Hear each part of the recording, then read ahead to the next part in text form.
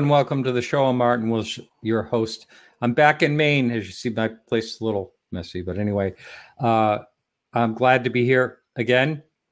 And last week we were off because the guest that I had planned was a little evasive. I couldn't get a hold of her, and so I just felt it was better to run the a rerun of Dr. Leo Sprinkle. I thought that was a good show to run. That aired first back in 2015. If you haven't heard that yet, it's an interesting one. Some things seem a little out there for some people, but he was quite an amazing researcher and a great guy. And so in this case, we missed a couple of blogs by Charles Lear. The last week's one was UFOs over the Indian Point nuclear plant. That happened back at New Year's Eve back in 1982. And the blog this week, truckers report attack by bird-like creatures from a UFO. And this was actually in 1984. Charles goes back and takes a really good look at some very interesting cases. Tonight, we have Ben Hansen and Tony Angiola. They are going to be talking about the Lonnie Zamora incident. Some people call it that. A lot of people call it that.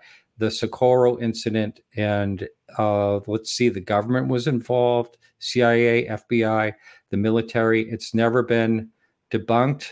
Lonnie Zamora was the number one reason because he was such a solid guy, such a solid witness. We're going to go over that case, one of the top cases. And it's the case that Alan Hynek decided that maybe there was really something to this UFO thing. That's the one that turned him from being a total skeptic to someone that people could count on for years to take a good look at what was happening. I'm going to bring our guests in now. Hello, guys. Hey, I'm Ben Moss, not Ben Hansen, but I was on. Did I call you Ben Hansen? Yeah, sorry. That's because I said, I'm so sorry. Right.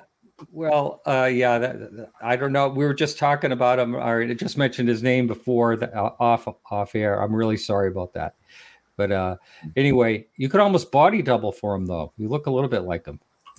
Yeah, I was on the show the seventh, first season, 7th episode about Socorro. So anybody that has that, I think Ben Hansen made you look like a midget. UFO witness. He's 6'5". I'm 6'2". But UFO witness, first season, episode 7. Had Socorro in there.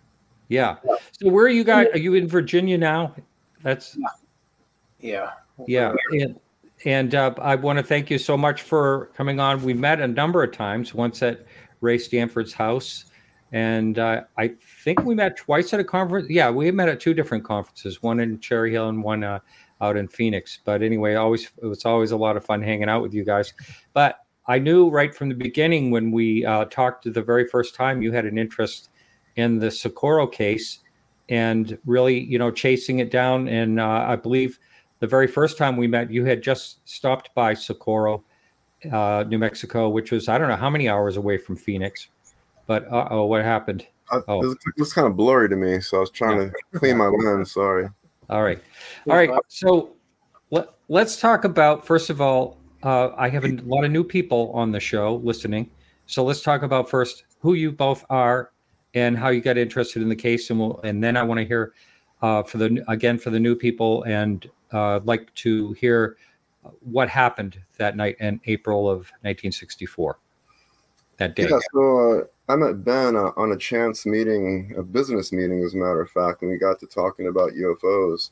And even though I was already a member of MUFON at the time since the mid-'90s, and I was also an investigator that hadn't really done too much, Ben was actively involved as the chief field investigator for Virginia. So he got me pulled back into MUFON. I became the assistant state director, and we started doing cases together.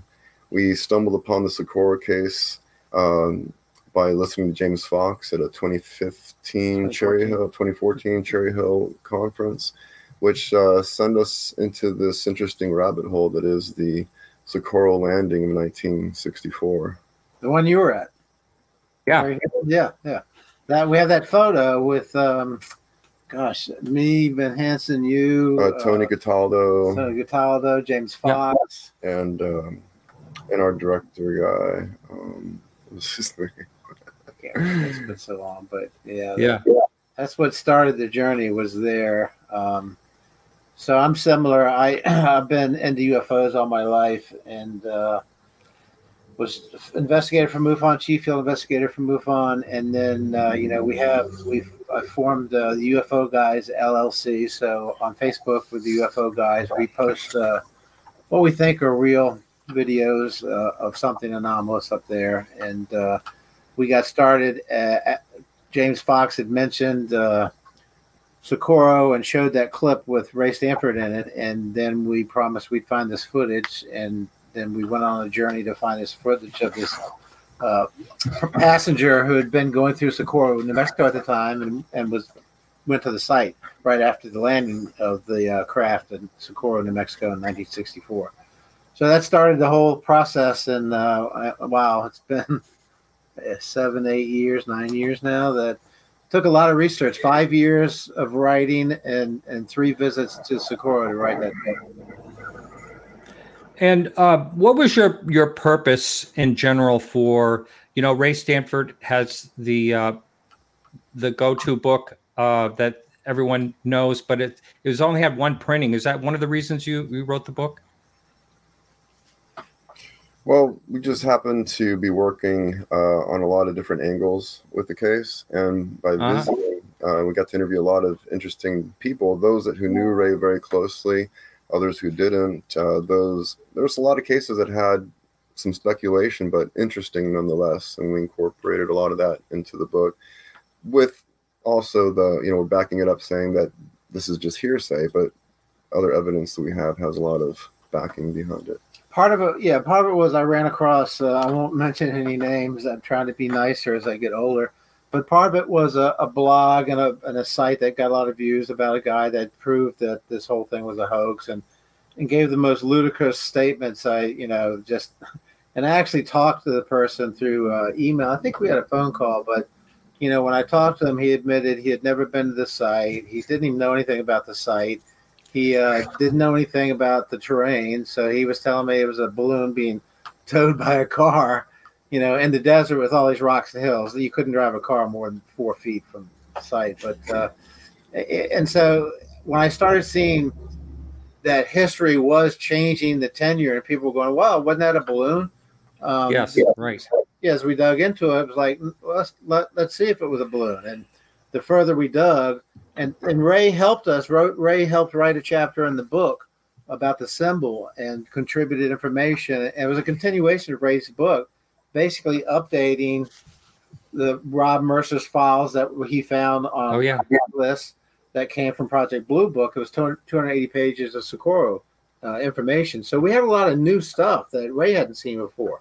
So it updated everything. And I think part of the thing that really made it hit home when we were trying to figure out what it was all the newspaper articles through this time frame in the general area that were egg-shaped craft sighted by military, several at Holloman and White Sands Air Force Base sighted by military personnel.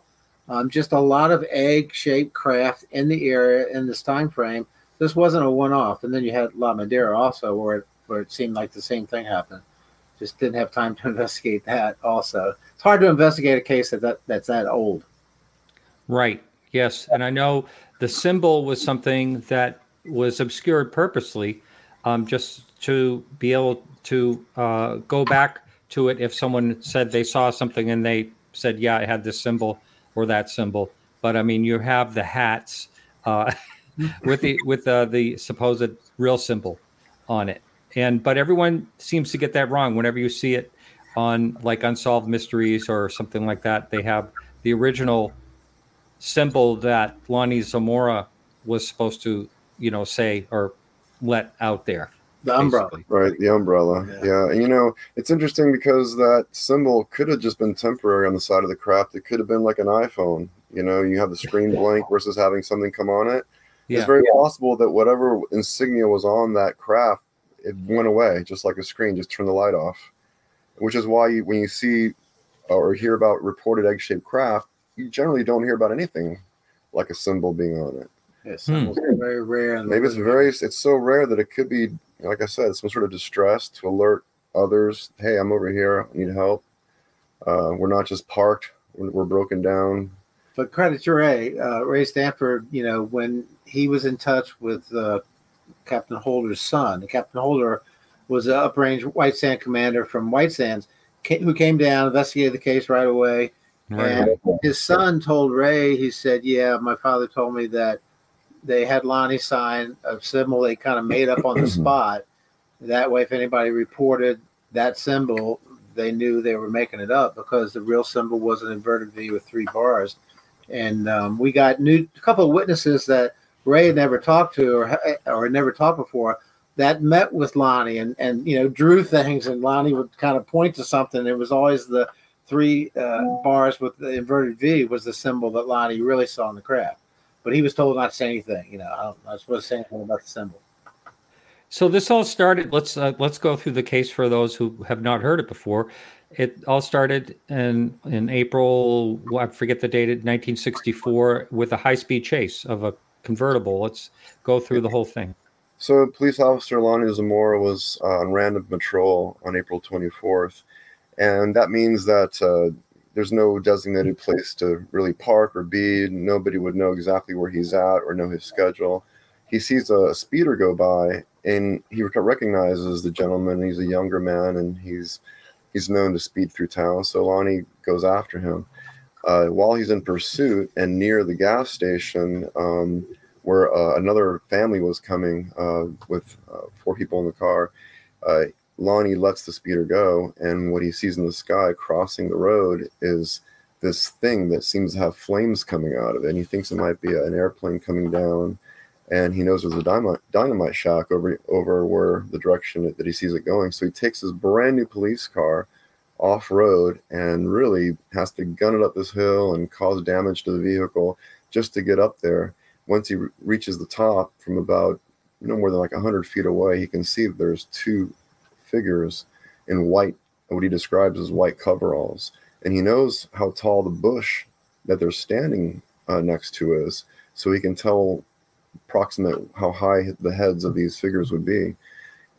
Then he continues to move towards that object, and he loses sight for just a moment.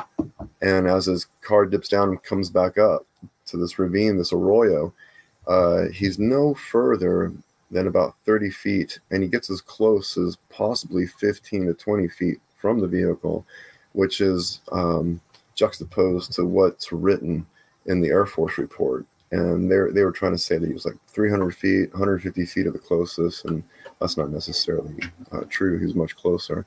So when he actually gets out of his car, he can hear a door slamming shut that he describes it kind of like a submarine hatch shutting and then locking.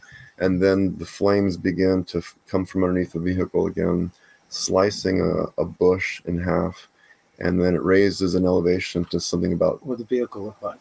Egg-shaped craft. We established that before.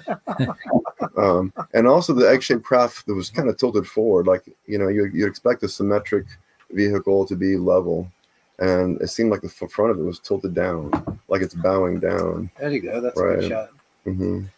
And so immediately I'm thinking to myself, well, there must be something wrong with the thing.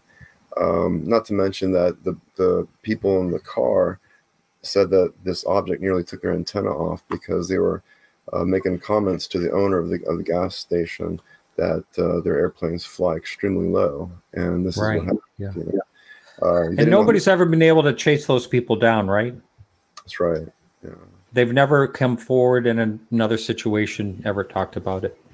It probably, if you weren't that interested at the time and you just didn't see the headline, because it went around the world, the headline, but if you weren't in UFOs and you just thought it was something weird, you might not have heard about this story for 20 years, until it came up again. But yeah, so it's just, the thing is that when we looked into it and we were trying to figure out, you look for any plausible explanation for what happened, and basically eliminated everything. And the fact that the Project Blue Book and the Air Force still has it as an unknown is the answer to the case. It's an unknown, but Captain Holder was an uprange White Sands commander. He knew all the black projects. He knew everything that flew.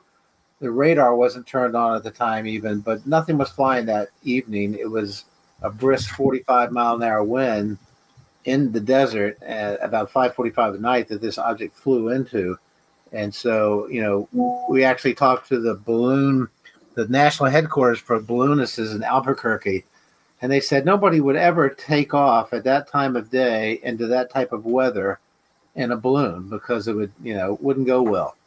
And so, as far as breaking down the hoaxes, it got to the point where if you just kind of look deeply into the case, you realize that it couldn't be these things like a hoax or a tin can or fireworks or something along those lines. And also, each time we visited, we felt that we were there during very similar conditions. The wind was very consistent. It was very strong and blowing in the opposite direction of its travel. So that tells us that the winds in that area are pretty steady. And the perlite mill also in that direction. It was reaching supersonic speeds as the second police officer that Lonnie called in for help arrived. Now, one of the things when the object took off, the flame came out and it rose up, not real high, but it rose up. Then the flame went out and then the object started moving. Now, I know there was the sound with the flame, but was there a sound after that? Yeah, like so when the object was moving? It seemed like a second engine was engaged when it was completely silent. And that's how he described it. It went from being a roaring, thunderous flame to no flame, no sound, and moving at supersonic speeds away and at an angle of 45 degrees. Did Lonnie himself claim that he saw this thing go all the way until it disappeared? That's right. Mm-hmm. He did, yeah. And wow. I know that you said that there were other reports of egg-shaped craft, and you said the military actually spotted something? Right. So even as of late, a lot of the stuff they've been calling the Tic Tac seems to resemble an egg shape, so to speak. Right. And I was going to ask you about that. Yeah. Right. So that could very well be in the same family. There's a similar type craft reported in France, in Italy, just all over the world. Yeah. And, we're not talking aerodynamics here. That's the thing. And I don't think that's part of the equation anyway, myself, how these things get to where from point A to point B has anything to do with aerodynamics. I don't think so. But I mean, that's speculation, of course. Well, yeah, a lot of exotic physics seems to indicate that shape and aerodynamics do not matter when you're talking about exotic propulsion that creates electromagnetic fields, and therefore those rules no longer apply. Now, when Lonnie saw these, he said they look like children. This is the height of children. They appeared to be startled when they saw him watching them, right? That's right. They did not expect anybody to be following them, or especially not to appear that closely so quickly. Some postulate that maybe they were looking for something. He said they were looking up and underneath the craft, possibly looking down. There were some hearsay stories that were pretty fantastic that we heard that said that Lonnie perhaps collected something that looked like a credit card sized circuit board. It was sent away. It never came back, kind of thing. We could not find any actual corroborating evidence to support the story, but you hear stuff like that. Well, I know there was I believe a police officer was taking images right away of the landing pads, impressions, and they confiscated his camera. The military did, right? And yeah, that was Ted Jordan. Always had a camera with him, and he took a bunch of photographs of the landing site, and then the government came in and said, we need to take your camera. We'll give you back the footage. And he never got the footage back. And, we have him in our presentation on camera talking about it and saying, they'd never give him my damn footage back. But it was confirmed. And Ray had some film he shared with us where he's talking with Dr. Hynek, who was worked on this case for Blue Book, where Dr. Hynek admits that the film was fogged due to radiation. And the second day, there was no radiation detected there. So that tells you that whatever the radiation was from probably the blue flame that knifed into the ground underneath the craft was kind of a weird, exotic, form of propulsion, because it was there one day and then gone the next, which is usually not how radiation works. So, and Lonnie was close to it. So if it had been anything like a propellant-driven engine, a Earth-made rocket engine, it would have cooked him. He was 30 feet away. So it wasn't a chemical reaction rocket. It was something, as Ray would say, some type of plasma or something, at the speed of light, knifing into the ground, because it didn't dig a big hole either. It vitrified the sand in the glass, which takes, I think, 2,300 degrees to do that. So that was evidence that Carol and what was her husband's name? Lorenzen. Yeah, Lorenzen. Oh, Lorenzen. Yeah. They picked up, and the government. We found documents where they said they were having it analyzed, but never heard the results. Isn't that interesting? Now, this is for an opinion. This is a question for an opinion. And I guess it's my opinion. It seems like something that would be throwing flames out of it seems kind of primitive for what the object, you would think the object could do. And I just want your feedback on that. I always felt that we're evolving. They're evolving. They could have been here long before us, and maybe they evolved away from that, and we don't see that kind of thing anymore. In fact, remember when we used to get a lot of those nuts and bolts craft, like Walters out of Florida? It seems to me like there was an era of artistic and beautifully designed craft, and now we're seeing like over-evolved triangular boring craft and lights and orbs, and it's like, I'm saying bring back the classical artistic ones. Yeah. It's a new model, this year's model. Yeah. Right. I don't like the new models. I think that, and this is just an opinion, but it's kind of like when we go to the moon, we have one craft has an engine to get us there, but the one that lands has a completely different engine. Yeah. And so this could have come out of a bigger craft, but the smaller engines that come out, and it seems to be evidence by some of the video we have, is showing more terrestrial propulsion, still exotic, but meant to fly in atmosphere. So there's a big difference in an engine that flies in space and one that's got to go through an atmosphere without, giving telltale signs that you're there, for one thing. So it could just be, a blue flame knifing to the ground and then going off into the craft silent for a minute, hovering. That's still pretty exotic technology, even to this day. Yeah. No, it makes sense. I never really looked at it that way, but you're right. They may have different propulsions for different situations, and this atmosphere may be different than some other planet's atmosphere. Wherever they go or wherever they're from may be totally different. And just to be the Boy Scout prepared. So what are some of the interesting things that, you're going through, you're doing this research, and I know you mentioned earlier about the documents that were found, on Craigslist that Mercy found, and it was a great thing. And I believe Dave Marler has those now. But what are some of the interesting things that you uncovered that were basically unknown back when this was first written about? Up to you. Well, there's a lot of things that, a lot of the documents, I remember I talked to Kevin Randall, had a little bit of a beef about the fact that these weren't official Blue Book documents, and he was right about that. But they're Blue Book files written by Blue Book employees that just didn't make it into the final document. But some of the things were that Captain Holder was surprised that 10 years later, he was getting calls from the Joint Chief of Staffs asking him, what do you think that thing was? He's like, why the hell are they calling me 10 years later about this case? And why was there so much interest? The White House was interested years later. And Hector Quintanilla, the head of Blue Book, told him that was the one case. He was so mad he couldn't solve it because he got a top secret clearance to go. He said, I'm going to find this craft in a hangar somewhere, because there's a lot of bases around there, Albuquerque and White Sands. But he never found anything. He had clearances to go anywhere. There was no such craft. And he said, I was just frustrated about it. But on the camera, he'd say, there's nothing to it. It's not from this, it's not from another world, but he never tells you where it's from because he didn't know where it was from.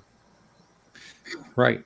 And do we know how much the FBI and the CIA, right? Wasn't the FBI and the CIA and the military, how much research did they do? How many people did they interview? Do we know any of that? Ray interviewed quite a few people in those days. I mean, there were a lot of witnesses that heard it, but he didn't have the time to reach all of them. But there were like hundreds that say they heard the sound, and the reason they didn't see it is because of the way that sound travels and the way that it would reverberate off of the arroyo. And there was a lot of contention about that, and you had to pretty much, learn a little bit about sonic and acoustics in order to understand that explanation of how hundreds could hear it in the direction that it wasn't really quite visible. But I can understand why people said they heard it. Yeah, there was just a lot of documents that showed interest. The FBI, of course, said you can't tell anybody we were here, and that became part of the documents. And it came out that the FBI was there, and I guess the CIA was formed then, but I'm not sure. But Air Force was involved, Joint Chief of Staff, so the White House was involved. There was a lot of interest in the data they got. Like, we've never seen the vitrified sand reports, the samples of the underneath the craft, and other things that were heard to be taken. Plant samples because a bush got cooked, sliced in half by the blue plasma beam. But there was a lot of, for them to be so interested 10 years later, tells you that they didn't have a clue what it was, and they really wanted to know what it was, because if it's nobody else's, then they had a real problem. Yeah. And that's the thing about this case in particular. Like, there's never been the answer for it. And, Lonnie went the rest of his life kind of regretting that it happened to him. He was getting badgered. People wanted to know, he wanted to talk to him. And I'm sure he wished he hadn't gone after that kid racing away to begin with, and his life would have been so much different. But I don't think he ever appreciated the interesting sighting that he had. I don't think that he was the type of person that would want to have a sighting like that. That's right. And, yeah. That's what he said. He said, if I could do it all over again, I wouldn't have said anything. But that, that's what also solidifies him as a witness. He had no reason to tell this story in the first place, and he wasn't interested in UFOs, and it really changed his life. Because we talked to his daughter and friends of his, and he never changed his story, unlike some witnesses who embellish as things go on. Lonnie's story stayed the same all the time. And you could tell, and his family said he was never the same after this. And all the evidence, we looked into every possible explanation: Black Project, lunar lander. The lunar lander is thrown out there a lot, even by a PhD scientist in New Mexico State. I won't mention him either. But if you do a little homework, you'll find that the lunar lander didn't fly until about 9 months later.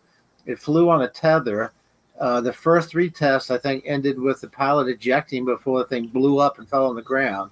And so to say that it was 33 miles away from Holloman, flying in Socorro with a helicopter holding it to a cable is just ludicrous. But, there's a guy out there with a big scientific background says there was a lunar lander. So, That's right. Let's talk about for the other people that are claiming the hoax. And I believe it was Colgate. Do I have that right? It was Colgate. He was a professor at a nearby college, and he had these students, and he claimed that the students during exam season were the ones perpetrating this hoax. So that couldn't have been further from the truth, because all these students, it wasn't vacation time. It was time to study and do these tests. So his that whole story fell apart very quickly, and Ben even chased down some of the people that were claiming this story, and that one of them was ill in the hospital and dying, and the other one just refused, and he said it wasn't true. I don't know why anyone was coming after me. I never said it was true, and this kind of thing. Yeah, not to disparage Colgate, but doing a little homework on him, he was the kind of like a party professor that liked to hang out and maybe smoke some doobies with the students and stuff. But I think he said this story and then was embarrassed that he had said it because he just kind of blurted out it was a student hoax, and he said it was a candle and a bag or a candle, with a flame, and like a Chinese. There was another guy later that I found a document from, who's the president of the same college there, who said he looked into it and that wasn't true at all, and that Colgate was just trying to cover up something he said that he had no evidence for. So the three students, I actually found their names. One of them, as Tony said, was sick, and one of them finally communicated and said, "Look, I don't know why Colgate," because he apparently gave up some names. He said, "I don't know why Colgate threw me under the bus, but we were in class, we were having exams, and if you look at the story, there's no way a student could have lured Lonnie a quarter of a mile up a hill that took him 3 tries to get over into the desert to that specific spot to launch a candle and balloon, or it's just ridiculous." So yeah, I mean, the only reason he turned up that way is because he saw the light, right? Lonnie, because of the nature of Lonnie, I have a whole chapter on that, about the nature of Lonnie Zamora. He was a nice guy, a caring guy, an officer, a family man. He thought some type of vehicle was in trouble. So when he saw the blue flame crossing over the sky, he was thinking, okay, that could be a plane crash. And then when he first saw the craft, which was white, egg-shaped, he thought it was an overturned vehicle or a camper, or, all the logical things you think of in 1964. But the fact that of his nature with a brand new police car, that he went there, he really thought somebody was in trouble. And, that's just how that whole thing began. It's just a lot of things had to come together for this whole thing to play out. And then his encounter was like 2 minutes and 30 seconds. But we also found the dynamite shack where it was out there. we found that. Oh, does that still exist, or No, the base of it? Yeah. We found The slab. Yeah. So we were able to corroborate that did exist. That was there. Yeah. And I had a sighting. Tony unfortunately didn't see it, but we were there. I don't know if it was the first or second time. I swear to God, Tony was. I think we were measuring how far the creosote bush was from where Lonnie saw the creatures. But there was this thing, and it was about this big, and it was shaped like a Tic Tac. This happened before those tapes were revealed. I think I call it that. But it just was zipping along the ground and came through the aurora we were in at probably like 100 miles an hour. And it was ground terrain, so it was going up and just went off out of sight. And like lightning, it's like, did you see that? And nobody else saw it because it happened. I was looking up at the sky. Yeah. No, I know. There's that area had been inspected by Ray. Ray was there, and the story about the rock in the where the impression was and stuff like that. That was always interesting, but it's inconclusive because of the way it was handled, unfortunately. And that would have been some pretty good trace evidence. For sure. I mean, and I don't know how that was missed by everyone. I mean, was it, that's a strange thing that they didn't see it. And to me, it follows the same lines of protocol that we hear about all the time. It was handed off, it disappeared. But before it disappeared, we got a report that corroborated it, this kind of thing. Ray still has the rock, and we think there is just enough left on there that with the right equipment, perhaps it can get something off of it. The crystal, that's volcanic rock, so it's got a lot of, everything, uranium and crystals and things. But the rock has this melted green smeared crystals, and we're wondering, if the blue flame played over it, what could melt these crystals the way they're melted. And so there might still be something on that rock that a scientist could go, as we always say, if you give them the rock and don't tell them what it is, just tell me what you find. Don't tell them it's the UFO's engine plate over it. But if it has weird properties and, things they can discover, it still might be some evidence for that event. That would be something else. So when a lot of people say it always comes back to the same thing, that this case's validity, the biggest part of the validity is Lonnie Zamora himself, because he was such a stand-up guy. He had such a great reputation. He was a no-nonsense type of guy and all that. Do you know that if anyone had ever tried to talk him out of what he saw, how, I don't know if you heard of, when it comes to Travis Walton and stuff like that, the Philip Glass supposedly offered a check to one of the people there to say it was a hoax, that type of thing. When the evidence is so compelling in a case like this, you never know if something like that. Well, I mean, he was accused of faking it for tourism money, which never came to fruition. Yeah. They even made a fake site to keep people from coming to the real site, and that's barely ever visited. And only recently are they trying to put a mural up, and I was blown away that they're using little green aliens holding AR-15s. Oh, no. Who thought of that? And just there's a lot. I'll tell you what. If they used the Ray's artwork and got permission to use it, which depicts what Lonnie Zamora saw in the Arroyo with the two little figures and all that, it's a drawing. It's in our book, and that would be a great mural to have because it would represent what actually happened, at least, not green aliens with AR-15s. That's crazy. Jeez. Wow. Yeah, I don't think Socorro's ever really become much of a tourist destination. Right. Lonnie's life being ruined by it, and being reluctant to ever talk about it says a lot. Yeah, the thing is that he was contacted by Japan, and because at the time Japan, for a long time, Japan has sent people over here, reporters, and loves UFO stuff because a lot of this happens over there. But he had so many opportunities to make money and be on TV, and he turned them all down because he said at one point, "I'm just sick of it. I'm so tired of it. I don't want to talk about it." And when we interviewed his friends would say, "You never would bring the subject up. They would just talk about regular stuff. But if Lonnie wanted to talk about it, then he'd bring it up and start talking about it." When you say it, that reminds me of Calvin Parker and Charlie Hickson, where Hickson was interested in talking about it. Cal did not want to talk about it.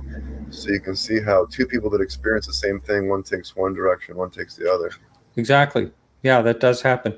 So I just want to, I shouldn't really give this any airtime at all. But there are, this is in chat and causing. Whoever said that, it's actually, you can hear Lonnie say he saw figures. So go do your homework. Yeah, there you go. We have several interviews. At the end, he would say the creatures. He would actually name those the creatures. And when we talked to his, he thought they were children at first. He thought they were children, right? We think he got a better look he called them coveralls, but we think he got a better look at him, and it freaked him out because he did go to his priest for like 2 or 3 hours that night and had a long talk with him because we think he thought he saw demons as a devout Catholic. But his priest, we found out, had told him and said, "Lonnie, if you tell this story, you can either stop talking about it or tell the truth." And for his entire life, Lonnie told the truth, didn't embellish it, didn't make money off of it, hated he would stop doing interviews for 20 years. And he did sightings, I think, UFO hunters towards the end, which were really good clips. So, if you do a little homework, you'll see that he did talk about two figures that were standing under the craft and, were about 4 feet tall in white outfits. But I think he saw something. I think he saw something that told him they weren't human. And that's why he was never the same after this event. Well, yeah, I mean, it is a sad thing that he had to. It was a burden to him. This whole thing was a burden to him, and the fact that is a very good point. He never made any money off this, and that's where people would like to stand on their soapbox and say, "Hey, look, he's doing this for the money," but he never made a penny out of it, right? A lot of people don't realize that this wasn't a one-off event. This was happening before and after this event.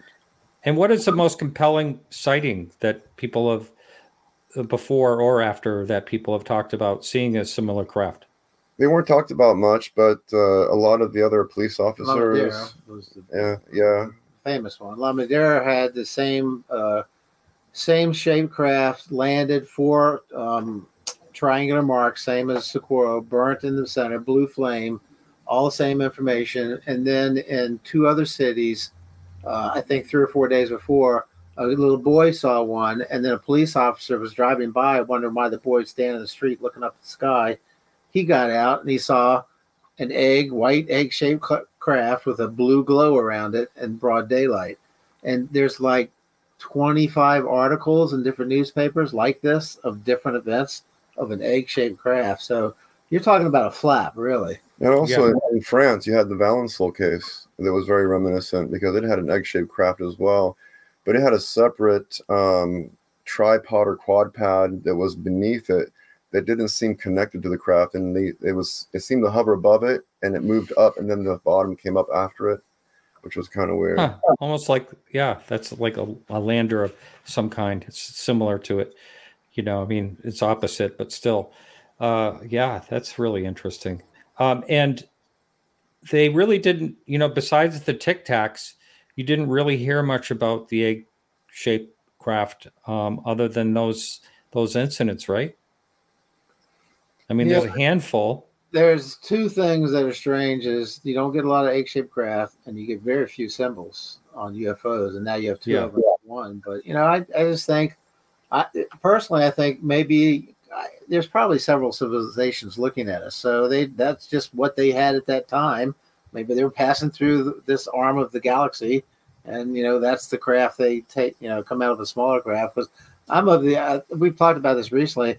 I'm of the impression that there's drones all over the place that come from something bigger that's monitoring us and probably the rest of this part of the galaxy. But I think they're everywhere, and a lot.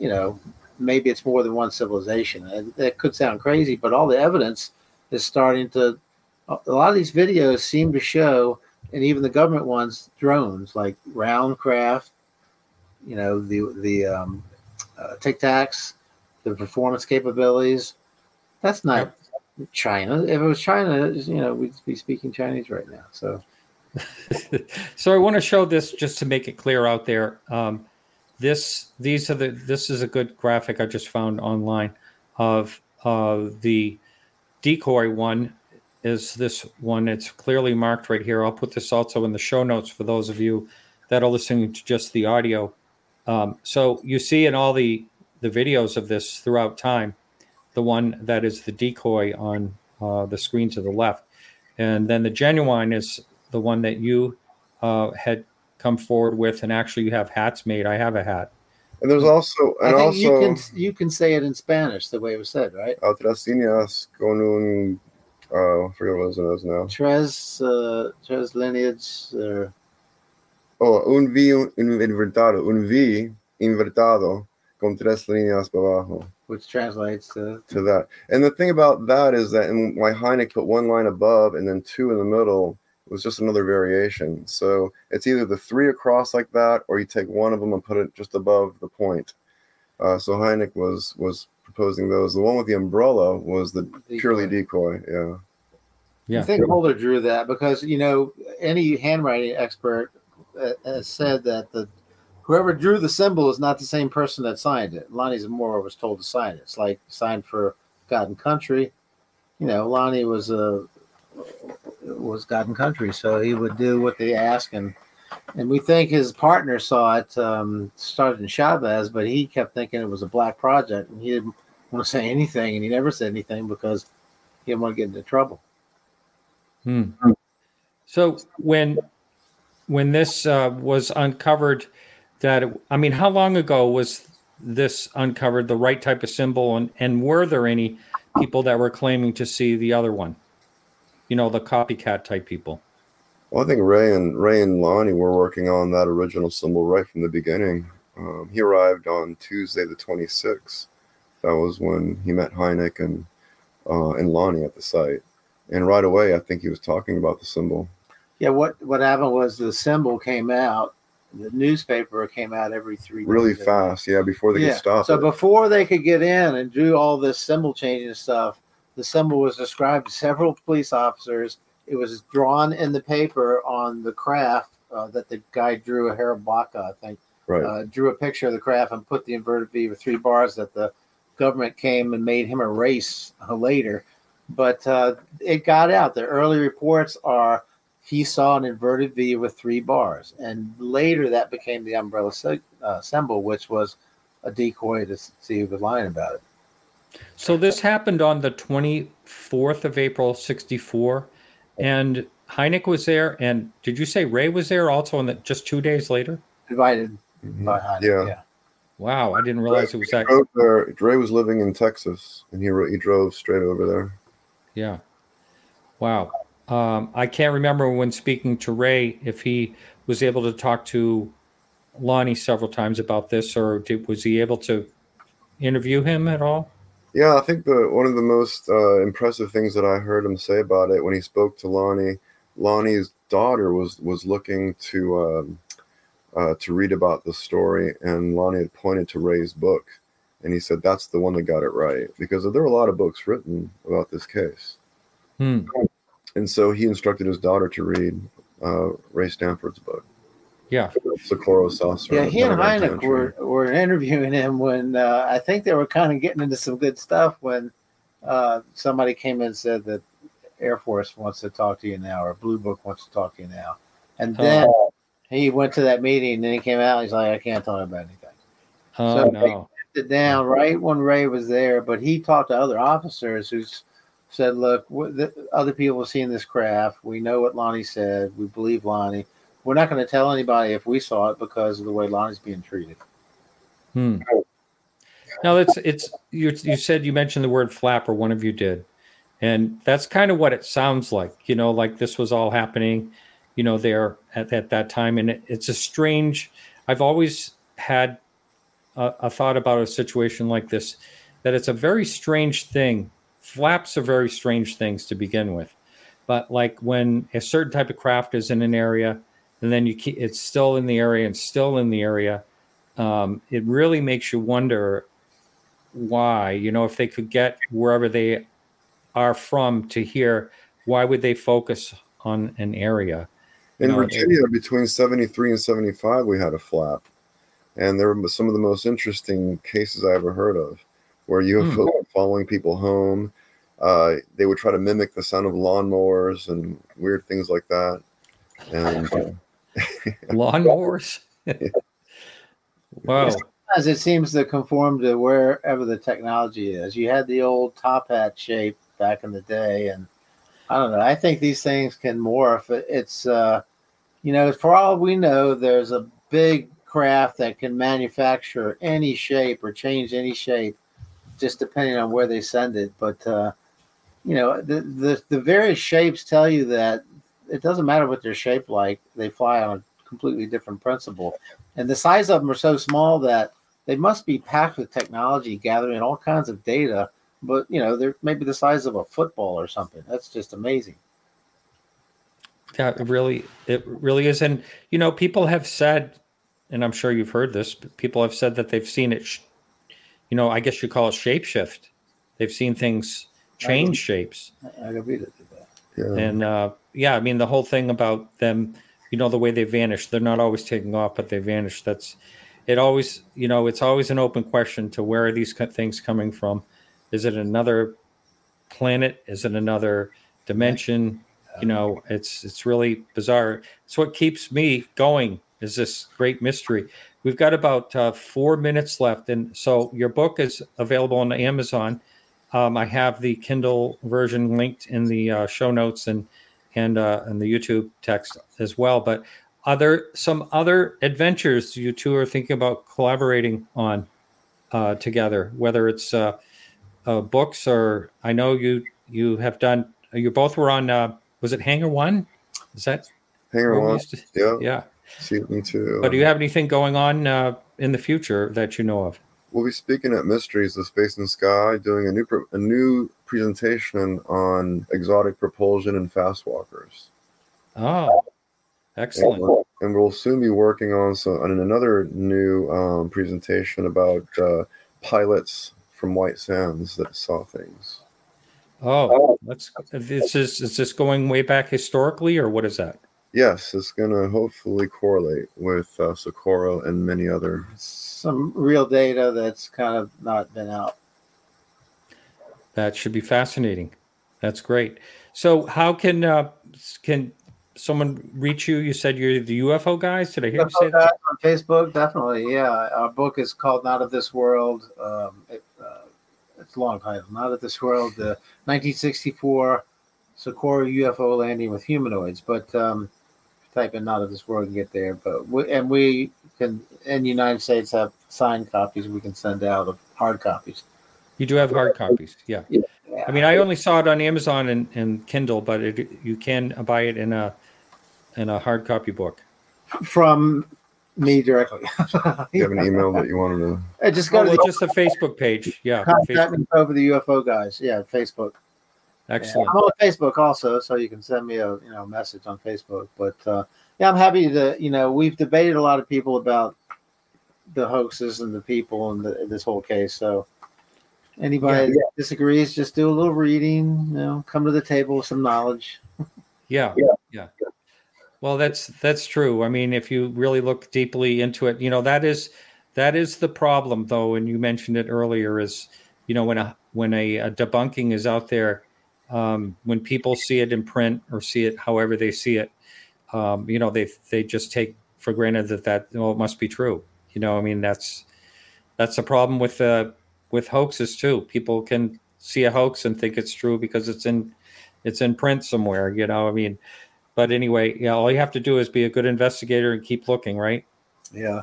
Yes, like we said in the book, it's like trying to solve a murder investigation without going to the site of the murder.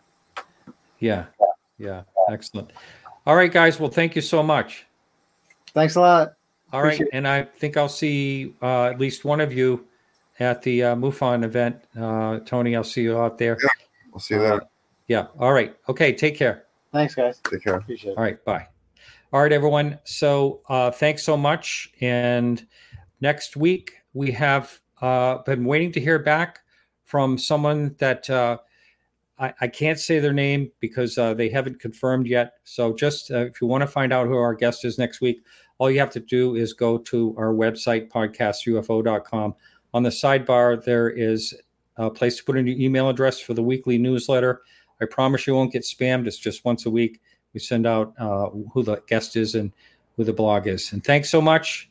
And we'll see you next week. And remember to keep your eyes to the sky.